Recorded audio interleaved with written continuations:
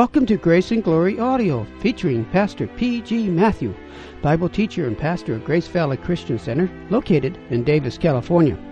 Today, Pastor Matthew will continue on in the Bible series from the book of Isaiah with part 1 of this message entitled, Tales of Two Cities.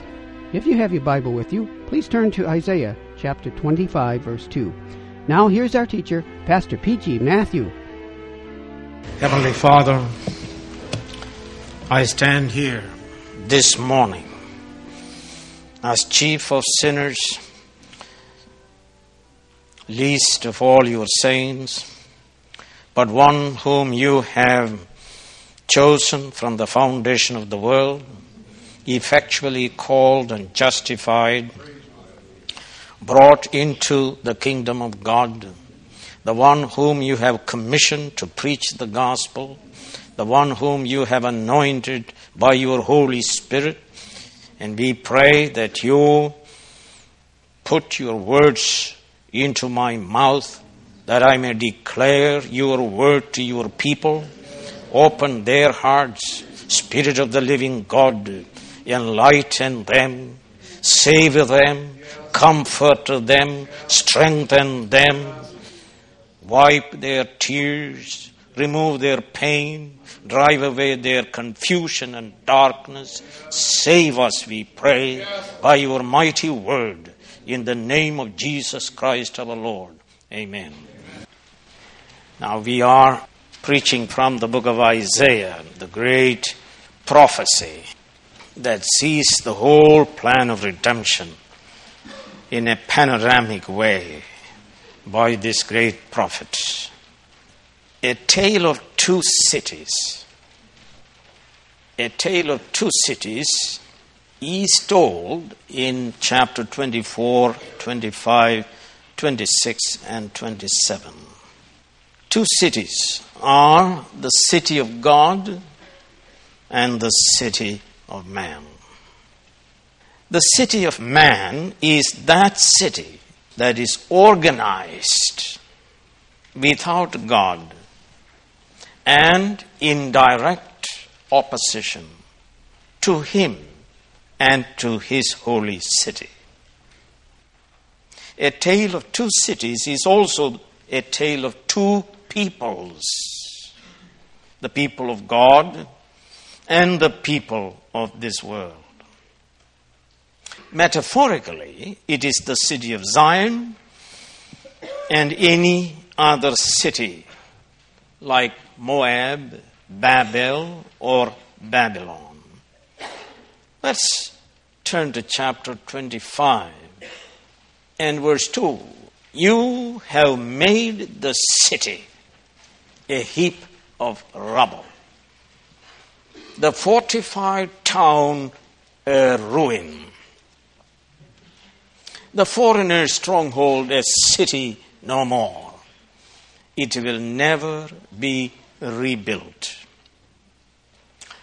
25 verse 10 and following. The hand of the Lord will rest on this mountain, but Moab will be trampled under him, as straw is trampled down in the manure.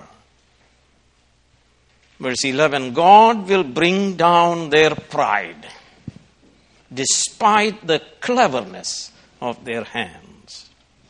He will bring down your high fortified walls and lay them low. He will bring them down to the ground. Oh, look at chapter 27 and verse 10. The fortified city stands desolate, an abandoned settlement forsaken like the desert, and so on. In other words, the city of man, that city that is organized without God and in opposition to Him, will be destroyed. Its pride will be brought down. And so, in chapter 26 and verse 5 and 6, He humbles those who dwell on high. He lays the lofty city low. He levels it to the ground, casts it down to the dust. But in contrast to this city of man, the city of God is a strong city. Isaiah 26, in that day this song will be sung in the land of Judah. We have a strong city. God makes salvation its walls and ramparts. So the city of God is a strong city. It is indestructible. It is a city with foundation, whose architect and builder is God himself. The people of God belong to this city of salvation. They enter into it by faith in Jesus Christ, who is the gate to this city. Remember what Jesus said, "I'm the gate for the sheep. Whoever enters through me will be saved." It is the city Abraham looked forward to and entered into. Let's turn to the book of Hebrews, chapter 12, where we see this city. And every person who trusts in Jesus Christ enters into this city. Hebrews 12, beginning with verse 22. "But you have come to Mount Zion." That has nothing to do with literal Mount Zion. "To the heavenly Jerusalem, the city of the living God. You have come to thousands upon thousands of angels in joyful assembly, to the church of the firstborn, whose names are written in heaven. You have come to God, the judge of all men, to the spirits of righteous men made perfect, to Jesus, the mediator of a new covenant, and to the sprinkled blood that speaks a better word than the blood of Abel." It is the city that the Apostle John saw in his vision. And we read in Revelation 21 and verse 2, "I saw the holy city, the new Jerusalem, coming down out of heaven from God, prepared as a bride, beautifully dressed for her husband." And verse 10, "And he carried me away in the spirit to a mountain, great and high, and showed me the holy city, Jerusalem, coming down out of heaven from God. It shone with the glory of God, and its brilliance was like that of a very precious jewel." And verse 22, "I did not see a temple in the city, because the Lord God Almighty and the Lamb are its temple." And verse 27, "Nothing impure will ever enter it, nor will anyone who does what is shameful or deceitful, but only those whose names are written in the Lamb's book of life." So let us look at the city of God as we read about it in the 26th chapter of Isaiah.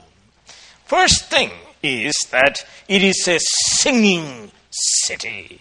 The people therein are people who are singing.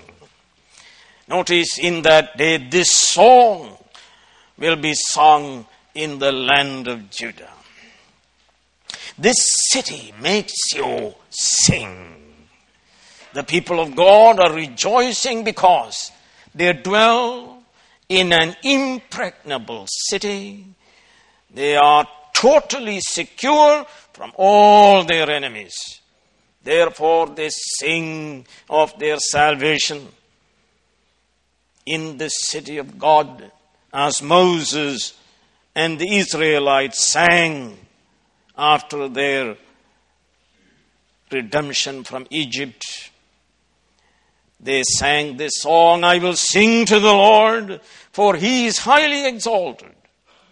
The horse and the rider he has hurled into the sea. The Lord is my strength and my song. He has become my salvation. Secondly, this city is of divine provision. Unlike the Tower of Babel, unlike Babylon, unlike all other cities of this world, the city of God is not built by people. Its architect and builder is God. It is based on God's plan. It is His initiative. It is His work alone. It is the kingdom of God. It is the invisible church. It is the people of God, chosen, called, justified, and glorified by Him. It is the bride of Christ. We have a strong city. God makes salvation its walls and ramparts. So third, it is a strong city, as we read here. Its walls and ramparts spell salvation. Its foundation is the rock of ages. So also its walls and ramparts, the gates of hell shall not prevail against it. There the people of God enjoy eternal security. Neither death nor life or anything else in all creation can destroy its walls and terrify its people. Let's turn to the 60th chapter of Isaiah. Isaiah 60, verse 17 through 19. I will make peace your governor and righteousness your ruler. No longer will violence be heard in your land, nor ruin or destruction within your borders. But you will call your walls salvation and your gates praise. The sun will no more be your light by day, nor will be brightness of moon shine on you. For the Lord will be your everlasting light, and your God will be your glory. And Zechariah chapter 2 and verse 5 we read, and I myself will be a wall of fire around it, declares the Lord, and I will be its glory within. It's a strong city. Number 4, let's look at the gates of the city. And we read in verse 2, open the gates. No one can enter this city unless the gates are open to him. And no one is admitted to the city unless he is washed clean in the blood of the Lamb, Jesus Christ. You can come and knock at the gate and say, Lord, Lord, Lord, Lord, open it for us. We have prophesied, we have performed miracles, we have cast out demons. The Lord will say to them, depart from me, you workers of iniquity. No one can enter this city unless he is washed clean in the blood of the Lamb, Jesus Christ. Jesus Christ is the gate of this city. Without recognizing his person and his work in our behalf, no one can come into this strong city of God. If you confess with your mouth Jesus is Lord and believe in your heart that God raised him from the dead, you will be saved. Only those who are born of God will see and enter the kingdom of God. Let's turn to the last book of the Bible, the book of Revelation. And let me read verse 14 and 15. Blessed are those who wash their robes, that they may have the right to the tree of life, and may go through the gates into the city. Outside are the dogs, those who practice magic arts, the sexually immoral, the murderers, the adulterers, and everyone who loves and practices falsehood. God opens the gates as we proclaim the gospel of Jesus Christ. The elect sinner will be convicted of his sins and will cry out, "What must I do to be saved?" And right here in this place, oh yes, there are citizens who belong to the city of God. But also there are citizens of the city of this world, and I give you a fair warning. If you are trusting in your cleverness, in your wisdom, in your power, in your might, you shall not be admitted to the eternal kingdom of God, the city of God. Therefore, I plead with you, old and young, that you may repent of your sins and trust in Jesus Christ alone, that you may enter into this city and be saved. Into this strong city whose walls spell salvation, whose foundation is the rock of ages, the Lord Jesus Christ himself. God opens the gates as we proclaim the gospel of Jesus Christ. And we are doing that this morning for you. I pray that you will be convicted of your sins, and I pray that you will cry out, "What must I do to be saved?" You are about to die. You are about to die. And I want to tell you, those who trust in Jesus Christ alone will enter the city of God and be safe. And so, open the gates that the righteous nation may enter. The nation that keeps faith. Either you are outside of this city or you are inside. Where are you at this moment of your life? Outside or inside? Are you a citizen of the city of God, or are you a citizen of the city of man? Can you say with the Apostle Paul, our citizenship is in heaven? Are you seated with Christ in heavenly place? Do you set your affections on things above? Do you fix your eyes on Jesus Christ alone, the author and finisher of your faith? What is it in your field of vision? Either it shall be Jesus Christ or yourself. So I urge you to enter into this city. The city of salvation, the city of life, the city that is strong by faith in Jesus Christ. The gate is open. It says, open the gate. It's opened. Right now it is open. As I preach the gospel, it is open. Turn with me to Psalms 24 and listen to this language. Who may ascend the hill of the Lord? Who may stand in his holy place? He who has clean hands and pure heart, who does not lift up his soul to an idol or swear by what is false. He will receive blessing from the Lord and vindication from God his Savior. No one can enter into this city unless he is justified freely by God's grace. Number 5. The citizen in this city experiences continuously perfect peace.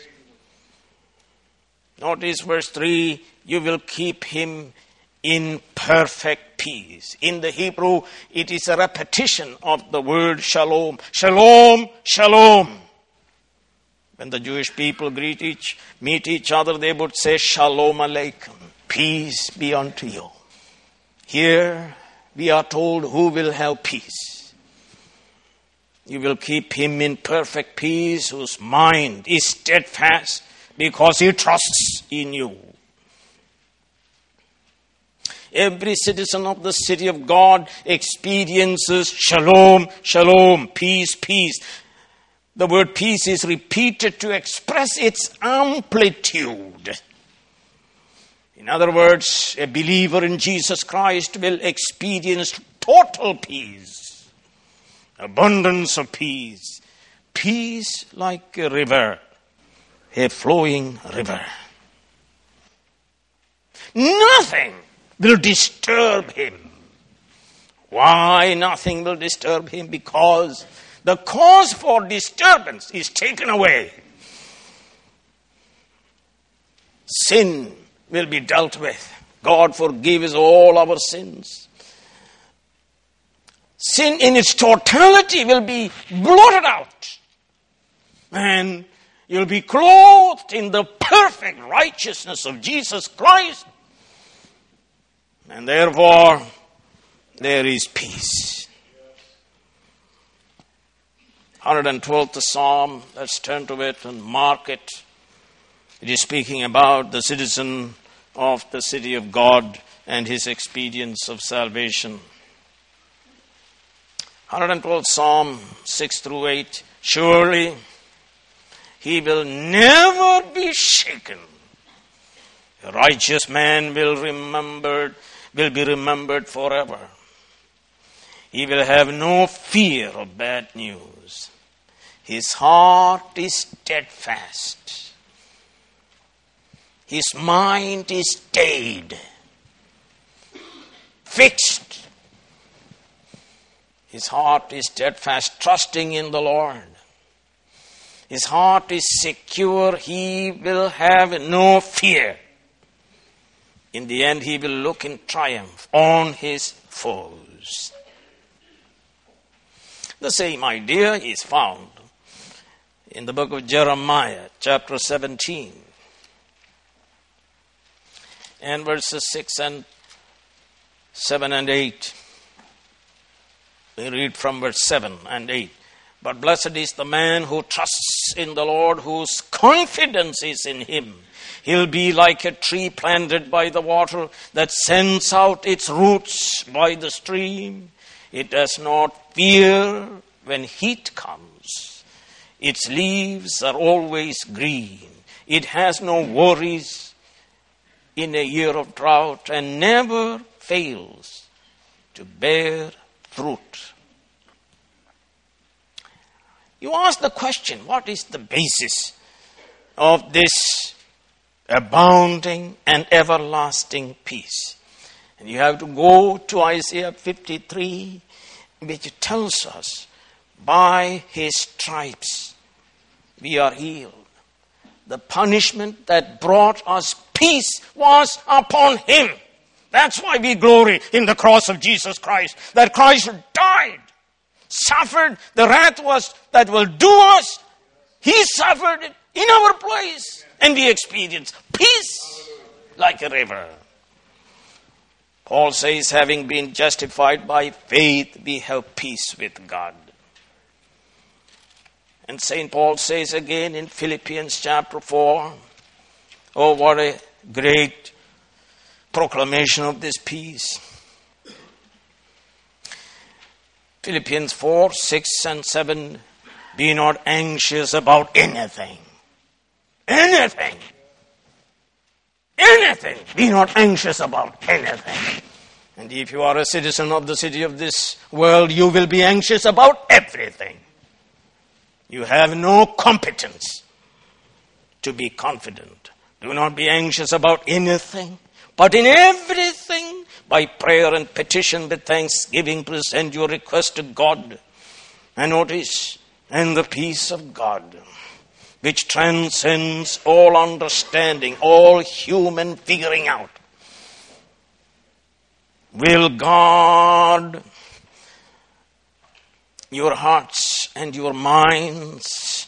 Your guard as with a garrison.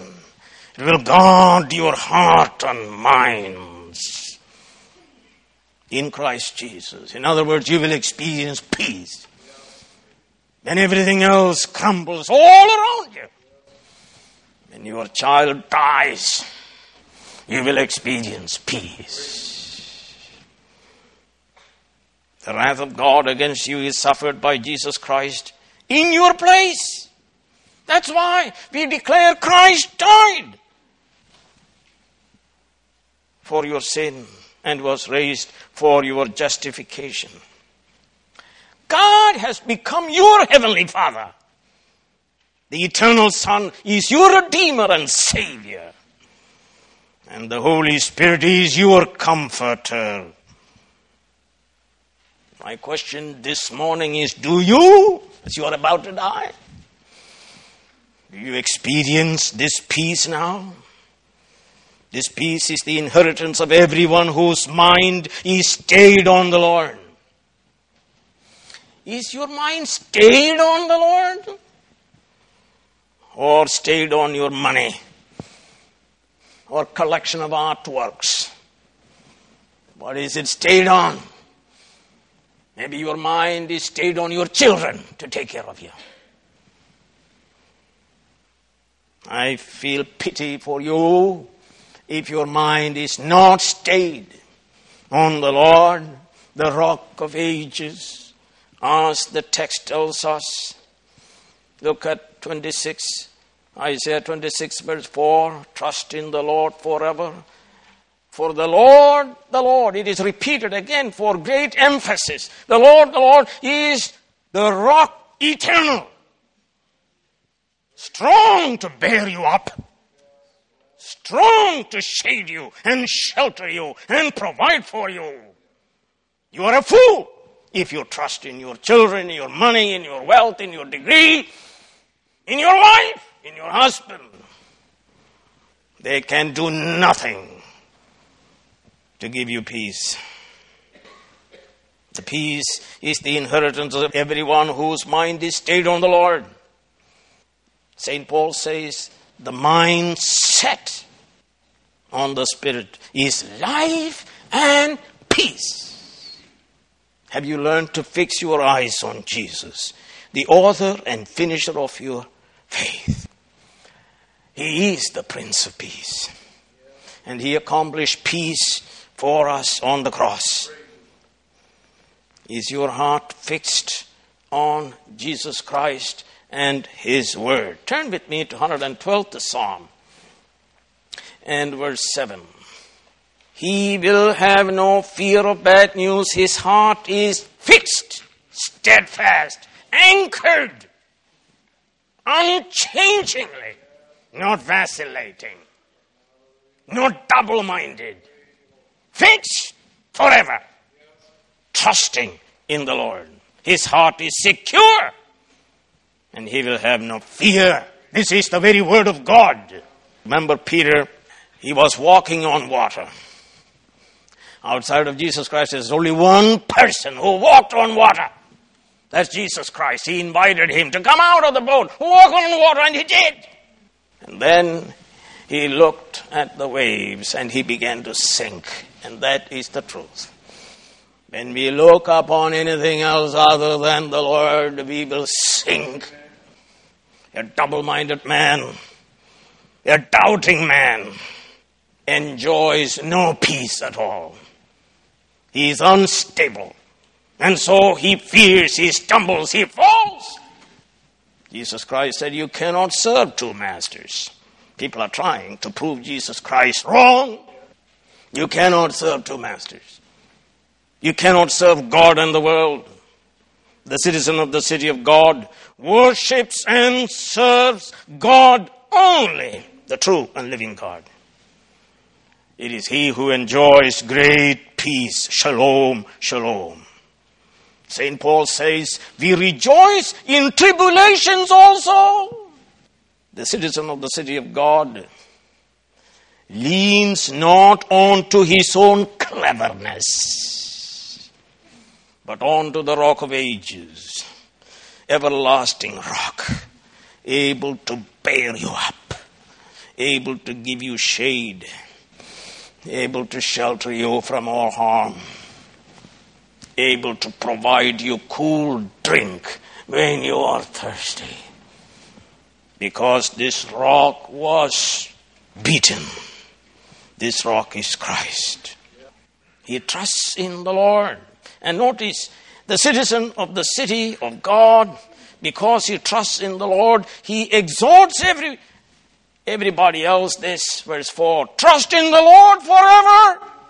He is experiencing the peace of God that passes all human understanding because of his faith in Jesus Christ. When you know truth and convinced of truth, you will evangelize. You will declare and you will proclaim without shame, with confidence. And you will tell the citizens of the city of man. You will tell them, you are fools. You are trusting in man. Trust in the Lord forever, for the Lord is the rock eternal. And as a father, you will declare this to your children. As a mother, you will declare it to your children. You will tell them, sports is okay, bodily exercise profiteth little, but godliness is profitable in this age and in the age to come. One thing is needful, son. And if you, father, if you know this truth, if you experience this great peace, your great desire is that your children may enter into this city. Open the gates wide for them by declaring the gospel. Tell them, trust in the Lord forever, for the Lord is the rock eternal. The citizen in the city of God, he looks back and he sees all his sins blotted out. Isn't that an amazing sight that promotes great peace? And he looks around. As he lives in this world, he looks around and he says, all things work together for good to those who love God and are called according to his purpose. And he looks beyond, and the Bible says that we are already glorified, called, justified, and what? Glorified. Our destiny is not uncertain, it is also accomplished. Chosen, predestinated, called, justified, glorified, in Christ, adopted into the very family of God. And you look inward, and what do you see? The peace of God that passes all human understanding, guarding my heart and my mind in Christ Jesus. And you look upward, and what do you see? Christ Jesus, risen, ascended, seated on the right hand of God the Father, head of the church, sovereign Lord of the universe. That ought to give us great peace, you see. The beauty of the doctrine of the sovereignty of God. He's in control of all things. And his hand holds me and grips me. Let me read to you a hymn by Edward Henry Bickersteth. It's an interesting hymn. And I hope you will understand this as we sing at the end. Peace, perfect peace in this dark world of sin, ? And the answer, the blood of Jesus whispers peace within. Peace, perfect peace, by thronging duties pressed. All these duties, the answer, to do the will of Jesus, this is rest. Have you ever discovered that? To do the will of Jesus is rest. Yes. Number 3, peace, perfect peace with sorrow surging round. And ? What do you mean peace, perfect peace, when sorrows are surging around me? The answer, on Jesus' bosom, nothing but calm is found. And where am I? In the bosom of Jesus. Peace, perfect peace with loved ones far away. They flew the coop and they're gone. Answer, in Jesus' keeping, we are safe and they. Peace, peace, perfect peace. Our future all unknown. I don't know what's going to happen in the future. Answer, Jesus we know, and He's on the throne. Peace, perfect peace, death shadowing us and ours? Well, there is an answer for that. Jesus has vanquished death and all its powers. And finally, it's enough. Earth's struggles soon shall cease. And Jesus calls us to heaven's perfect peace. There are people here who don't know this peace at all. The reason you don't know is because you are still a citizen of the city of man. You heard about the gospel, you heard about Jesus Christ, but in your pride, in your arrogance, you laughed at it. You made a joke of it. You mocked it. But now you must die. You must die. It is decreed. It is appointed. Your money will fail you. Your mother will fail you. Your wife will fail you. Your position, your degree. Everything will fail you. Your children that you hoped will help you will fail you at the right time. And you must die. The sad thing is, it is not the end. You must face Him, the eternal God who gave you life, 50 years, 70 years, whatever it is. There was only one purpose, chief purpose for your life, to believe in Jesus Christ and be saved. There is no other Savior. No one else died in your place. No one else was raised from the dead. There's no other Savior. There's one Savior. You heard about Him. The truth is, people spoke to you. You cannot be in this country without hearing Jesus Christ. But you didn't trust in Him. You didn't humble before Him. You didn't own your sin. You didn't acknowledge your sin. You didn't repent of your sins. You didn't put your faith in Jesus Christ. You didn't say, Jesus Christ is my Lord and my Savior. You didn't say, have mercy upon me, a sinner. But God extended your life. And you are still living, breathing, able to think. Pretty soon we will stop thinking. And your children will put you in some place where they will strap you, because you will get up and you forget to put clothes on, you will wander around. And they will grab you and bring you back. These are realities. But thanks be to God, you are able to think now, and you are here, hearing the gospel. What must I do to be saved? Humble yourself and say, God, have mercy upon me, a sinner. And trust in Jesus Christ. And say, Jesus, I believe that you are the Son of God. You are God who took upon human nature that you may die in my place. And I believe that you died in my place also. Have mercy upon me, forgive my sins. Yes, Lord. The thief on the cross, he said, remember me. Yes. Remember me. Yes, when you come in your kingdom, remember me. And Jesus said, today you'll be with me in paradise. Hallelujah. He was saved. Yes. The same opportunity is for you. Young or old, it's for you. We were speaking about a strong city, whose walls and ramparts are salvation, whose builder and maker is God. A strong city in which there is peace, abounding peace, peace like a river. It's yours. You can have it now. Not tomorrow. You can have it now. If you believe in Jesus Christ. Acknowledge your need. Tell that I thought I could handle myself. I thought I could save myself, as we read in this chapter. We thought we were pregnant. We were going to give birth to a child. But we gave birth to what? To wind. We did not effect salvation. But Jesus Christ did not give birth to wind. He gave birth to salvation.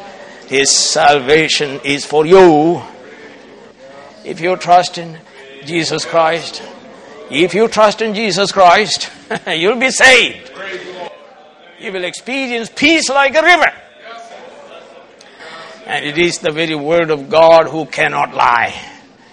Do not trust in man, trust in God who cannot lie, and his very word is truth. Thy word is truth. Heavenly Father, have mercy upon us. Forgive us our arrogance, our pride, our self-confidence.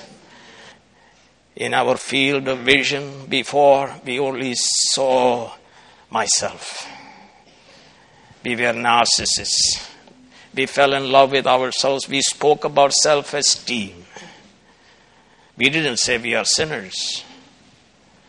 We were proud and arrogant. Oh God, forgive us all our sins.